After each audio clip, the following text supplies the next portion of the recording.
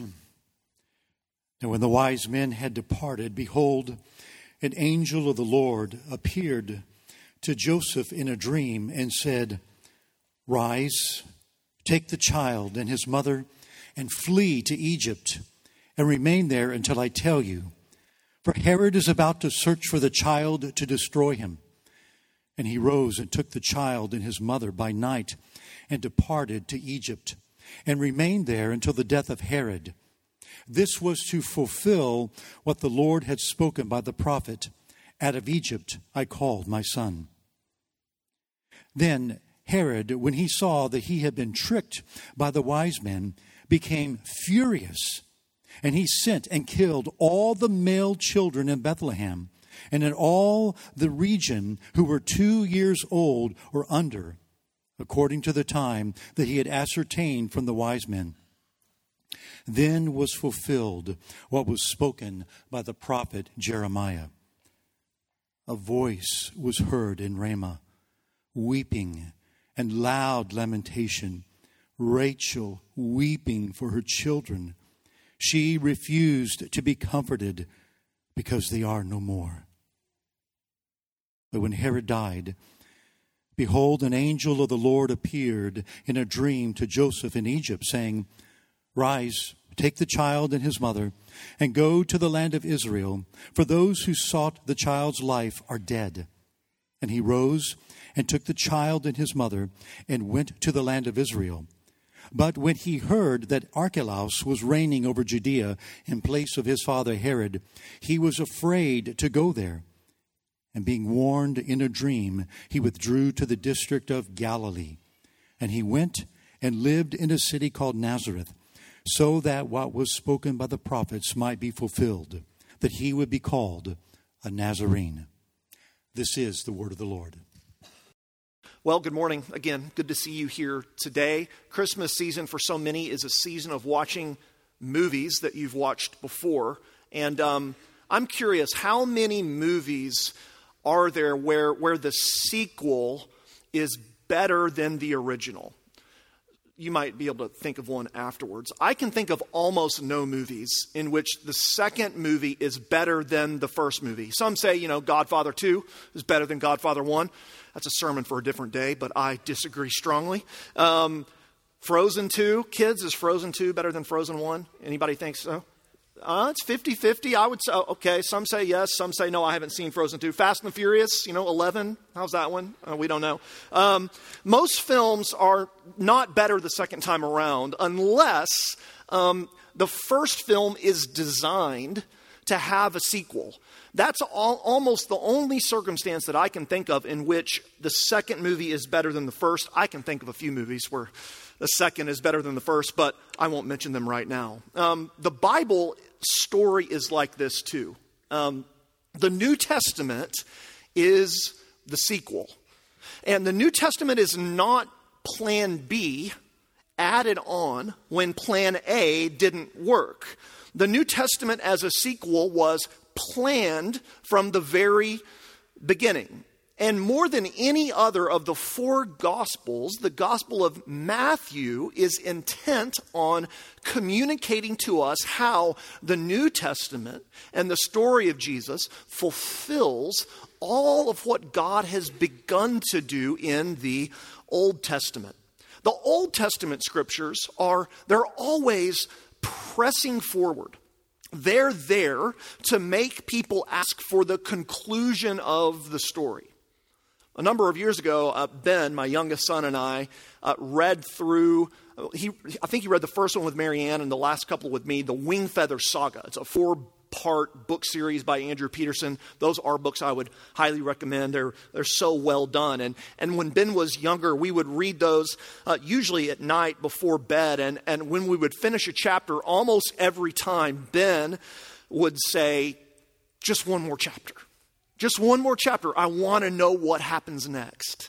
That's the feeling the Old Testament story is meant to give followers of Jesus when we read it. And we see Matthew teaching us through these chapters and verses this morning that the entire narrative of what we've been seeing in Matthew is the sequel. It is the fulfillment of all that God begun to do in the Old Testament. We're finishing up this morning the Christmas narratives of the life of Jesus. And next week, we'll move on to the transitional ministry of John the Baptist. And what I want you to see, you may have already noticed how often Matthew does this, is how often Matthew writes things like, this was done to fulfill what so-and-so prophet wrote. And then he quotes a text from the Old Testament.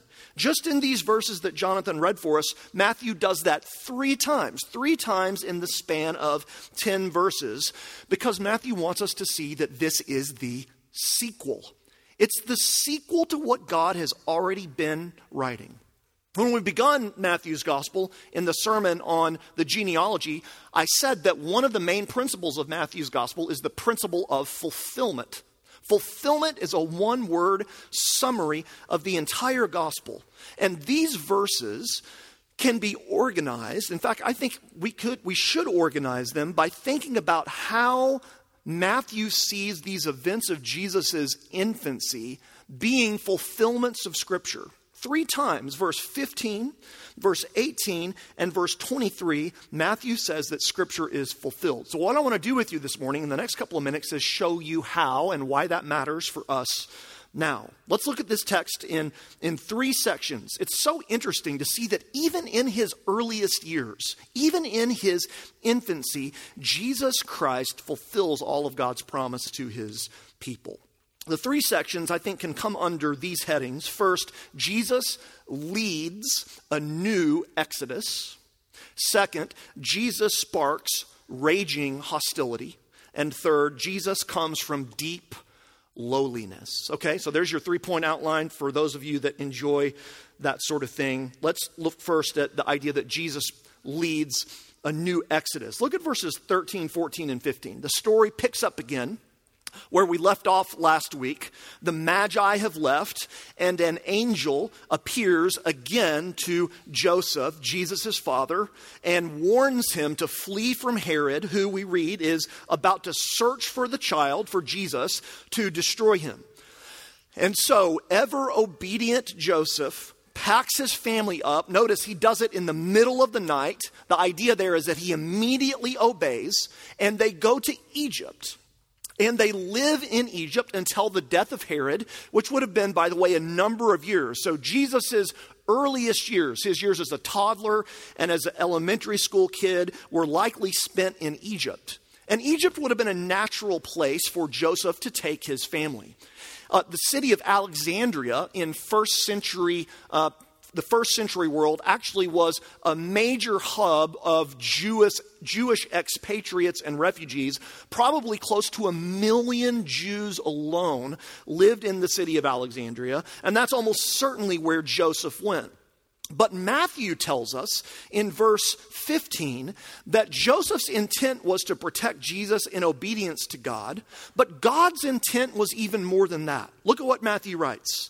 This move to Egypt, he says, was to fulfill what the Lord had spoken by the prophet. And then he quotes from Hosea, "Out of Egypt I called my son."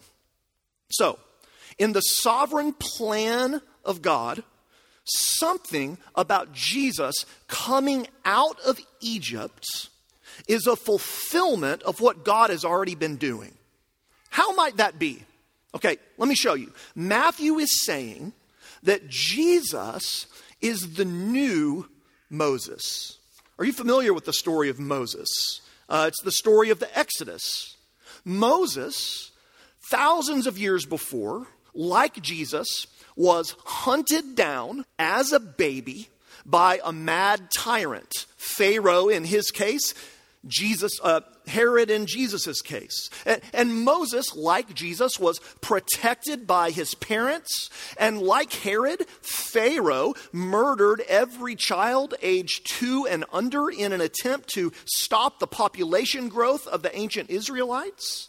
And while Jesus flees to Egypt, later in his life, Moses flees from Egypt until it is safe for him to return. God told Moses to return to Egypt when Pharaoh was dead, just like God told Joseph to return to Israel when Herod was dead. Matthew is setting this up for attentive readers of the Bible to see that Jesus is coming to do what Moses had done. But there's even more to it than that. Not only is Matthew saying Jesus is a new Moses, he's saying Jesus is a new Israel. He's a new Israel. Jesus' flight to Egypt is replaying the entire history of Israel in miniature. Every one of the patriarchs, from Abraham to Joseph, had to flee to Egypt. And the quote that Matthew gives from the prophet Hosea, Hosea 11:1, says, "Out of Egypt I called my son." And when Hosea, 600 or 700 years before Jesus was born, wrote that, he wasn't referring to Moses. He was referring to Israel as a nation. God calls Israel my son. And Hosea isn't looking forward in that prophecy. Rather, what he's doing is looking backward. Hosea, when he wrote that, was reflecting on how God had delivered his people out of bondage and slavery from Egypt and had miraculously rescued them through the crossing of the Red Sea.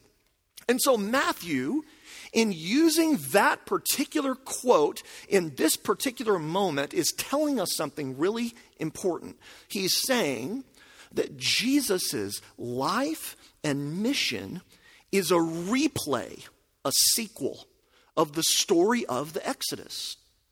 Just as the people of God in the Old Testament were rescued out of slavery through Moses, now the people of God, you and me, are rescued out of a deeper and darker slavery, a spiritual oppression and bondage to sin through Jesus Christ.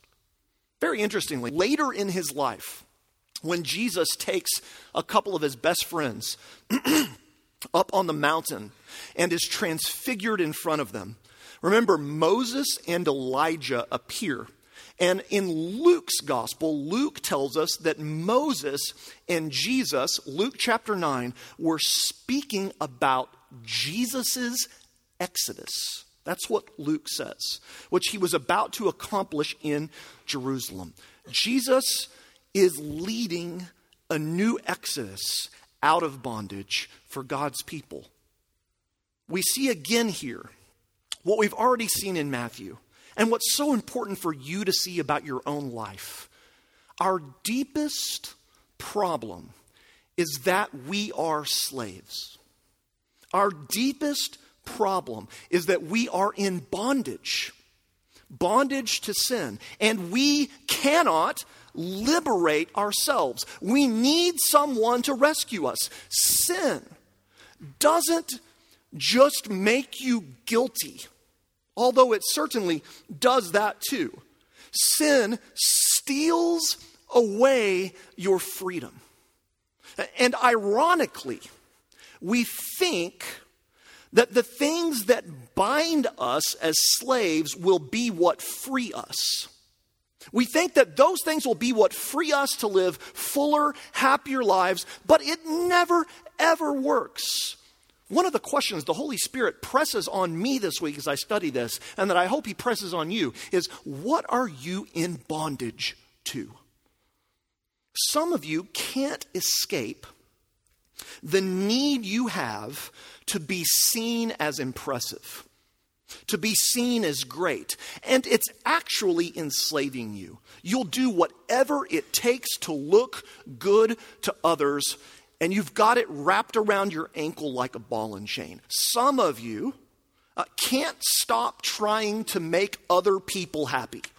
You are people pleasers, and you're giving your life away, looking for the approval of others that really you can only truly find in your Heavenly Father.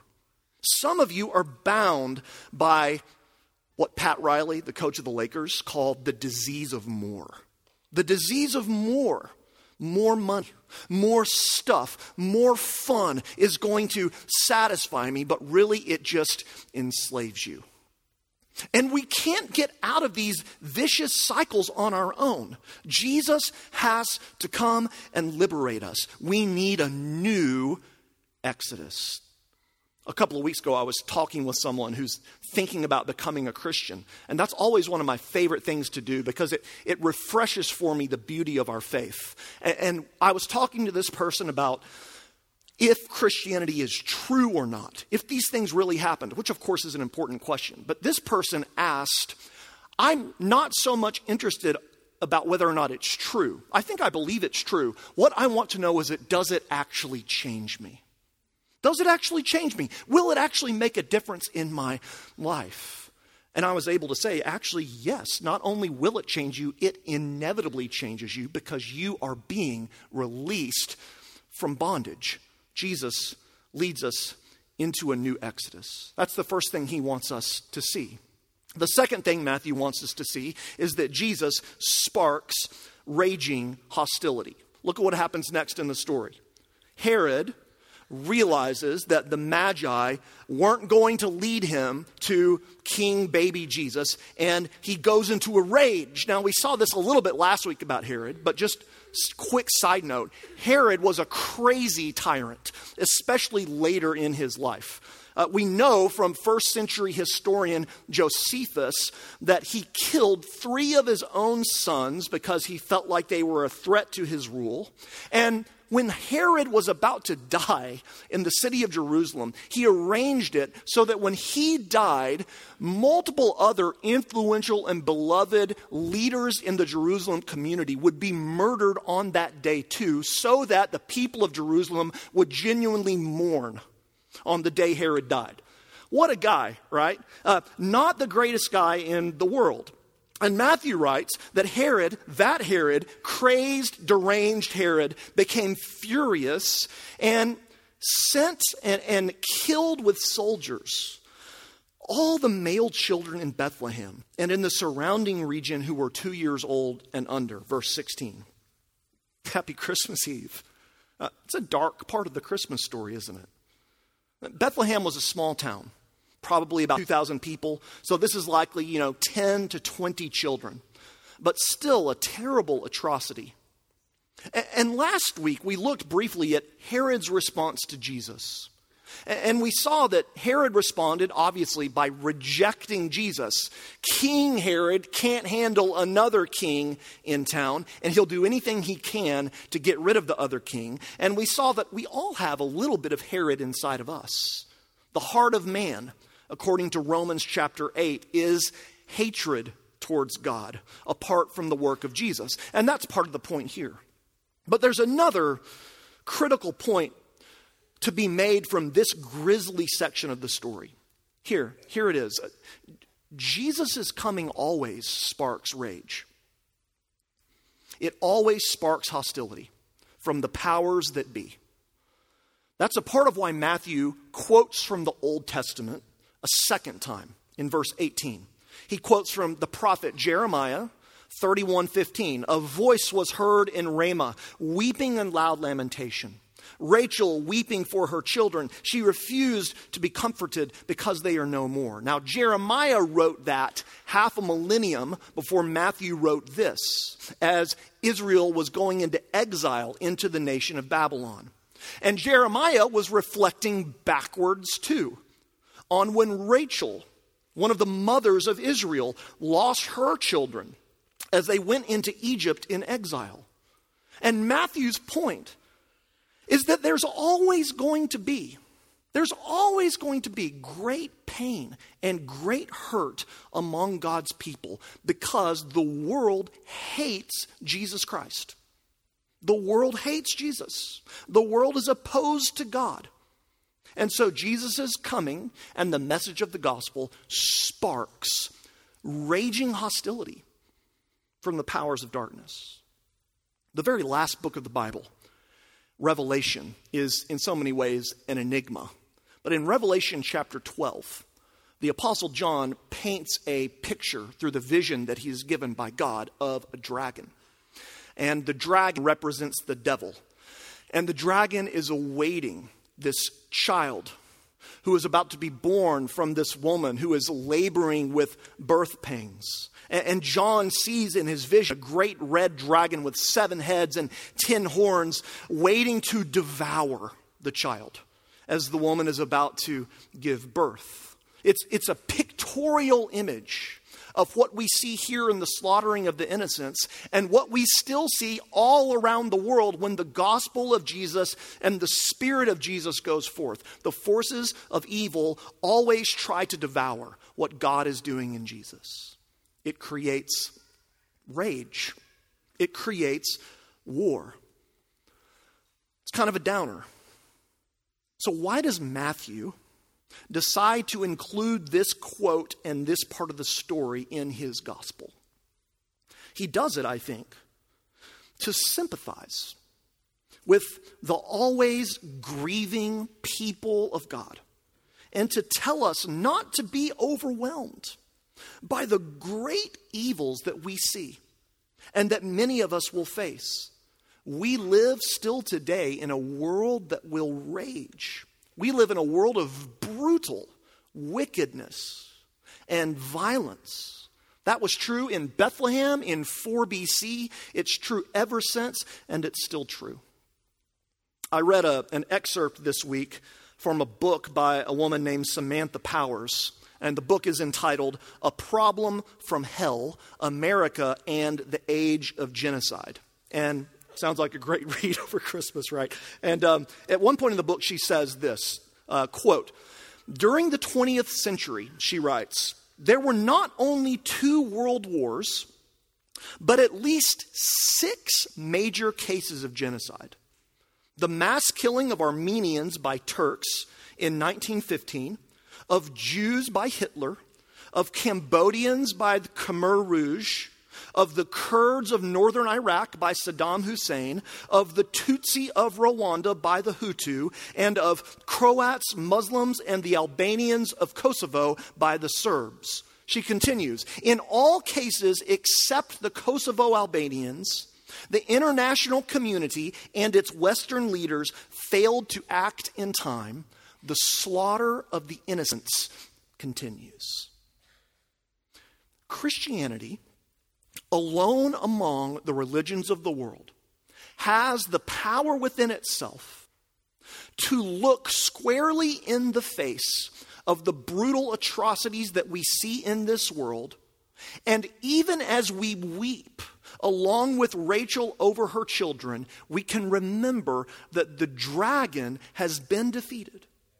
We live in a time of war, and we always will until Christ returns. The darkness is great, and when light shows up, the darkness is stirred. Yes, there is real evil in the world. There is no place for banal sentimentality in the Christian faith. But yes, Christ has come, as 1 John tells us, to destroy the works of the devil. So we do not lose heart. The last thing Matthew teaches is that Jesus comes from deep lowliness. That's what we see at the end of the chapter. Look with me. Herod dies, thank God, and again an angel directs Joseph when and where he should go. He says, it's time for you to go back to Israel, verse 20, verse 21. And so Joseph heads back. Initially, he wants to go home, naturally, back to Bethlehem. But Herod's son, we read, Archelaus, is now in charge, and an angel warns Joseph in another dream, verse 22, to find a new place to live. And so Joseph's family goes north from Jerusalem to the district of Galilee, which was a geographical region inhabited by the people of Israel, but was independent of Archelaus' rule. And then we see Matthew gives us a third reference. Look there in verse 23. "And he went and lived in a city called Nazareth, that what was spoken by the prophets might be fulfilled. He shall be called a Nazarene." Now, I'm going to nerd out on you here for just a second, okay? This is, to me, very interesting. Can anybody tell me in the Bible, in the Old Testament, where it said that Jesus will be a Nazarene? If you look at the other 2 quotes, most of your English Bibles have a reference or a footnote telling you where the quote comes from in the Old Testament, but you don't see that in verse 23. And the reason is because this quote is nowhere in the Old Testament.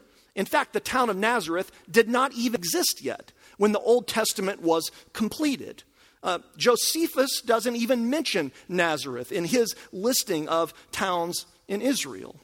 So what's going on here?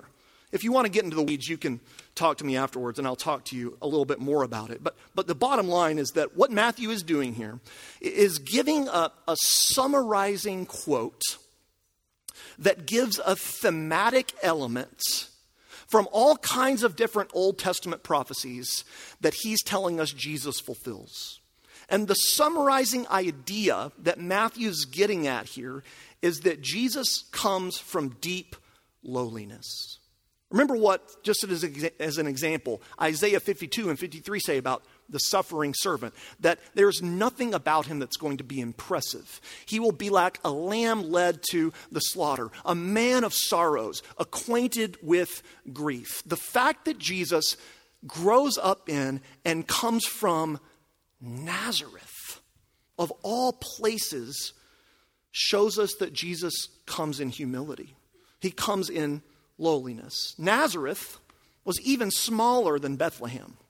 I just said it didn't even get listed by Josephus in his catalog of towns. Nazareth is Nowhereville. It's Nowhereville. It was a forgotten place. It was a place where no one would suspect any important person could ever come from. Robert Caro is a famous historian who's written a series of biographies about LBJ, Lyndon Johnson, and the first of the books talks about LBJ growing up. He grew up, of course, in what is now Johnson City, but what was then a little bitty Nowhereville, Nazareth sort of place. And LBJ grew up there and went to what is now Texas State. What was it then? Southwest Texas State. That's where he went to college. And Caro tells us that even when LBJ was a college student, he made up stories about where he came from because he wanted to have power. He wanted to be seen as impressive. Why would LBJ make up stories about where he came from? Because he's from Nazareth. He's from Nowhereville. He's from a place no one would ever expect a powerful person to come from.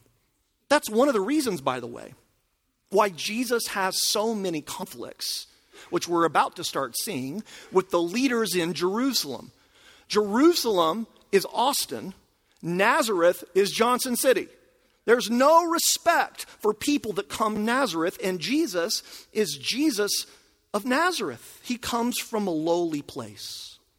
There's another story in the gospel that proves this. In John 1, Philip, a Jewish guy, has encountered Jesus, and he's super impressed with Jesus. And he runs and finds his friend Nathanael.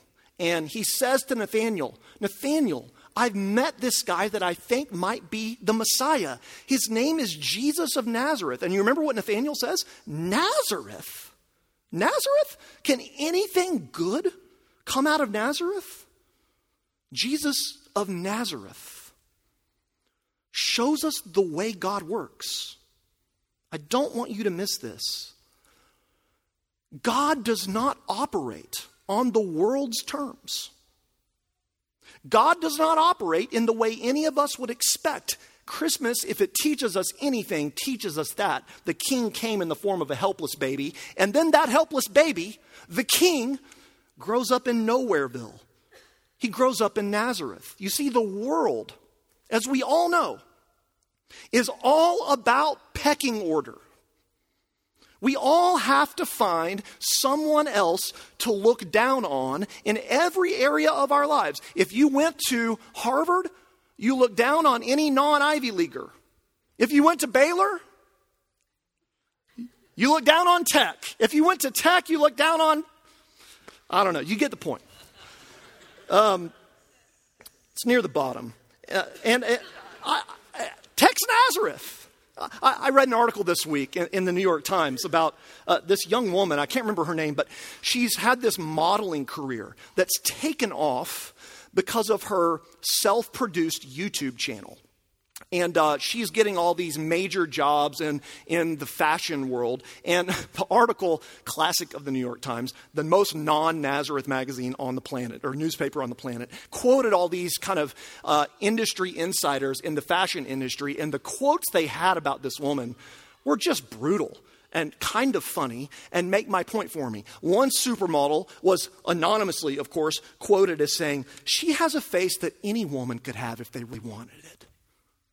And I was like, oh, that is brutal. She's just got such a natural, normal kind of beauty. She should never be a supermodel. Nazareth. She's from Nazareth, they said. The world's all about pecking order. It's all about looking down on others. It's all about status. But what does Jesus' life, especially his early life, teach us? Why is Jesus a Nazarene? It's to help us get that God comes for the lowly. God shows grace, and God is for the least. God always chooses the weaker. He always chooses the barren woman. He always chooses the one no one else wants. Why? Because he's telling us about the way of salvation itself. Every other religion says, here's how you can be saved. Live in a certain way and be accepted. Jesus says, you'll never summon up that kind of strength. I didn't come to tell you how to save yourself. That's salvation by works. I came to save you myself. Every other religion, because of this, appeals to the strong. But Christianity and Jesus appeal to the weak. It's only for the weak. Salvation has to be received as a gift by those who recognize how lowly they are, how weak they are, that we're all from Nazareth. Salvation destroys pecking order. Jesus didn't come for the deserving. Jesus didn't come for those on top of the food chain. There's no one who's deserving, and there is no food chain. That's what Christmas is about. And if you can just simmer in that for a minute, isn't that liberating? There's no performance required. There's no works required. It's all a gift from the lowly Nazarene. Just like the gifts you'll receive tomorrow. Christianity is absolutely not. You better watch out. You better not cry. You better not pout. I'm telling you why. He knows if you've been bad or good, Baba. So you better be good for goodness sake. That is not the gospel. Don't play that song tomorrow morning as you're opening up your presents. Christmas and the gospel is free gifts at no cost that can change you forever. That's what God wants us to see in causing the King of the universe to grow up in nowhere. Matthew gives the sequel here and invites us to trust that Jesus is the fulfillment of God's promises. He will lead us out of bondage in a new Exodus. He will be with us in the inevitable war of life, even in our weeping with Rachel. And he will accept us in our lowliness because he too is lowly. In the name of the Father, Son, and Spirit, let's pray.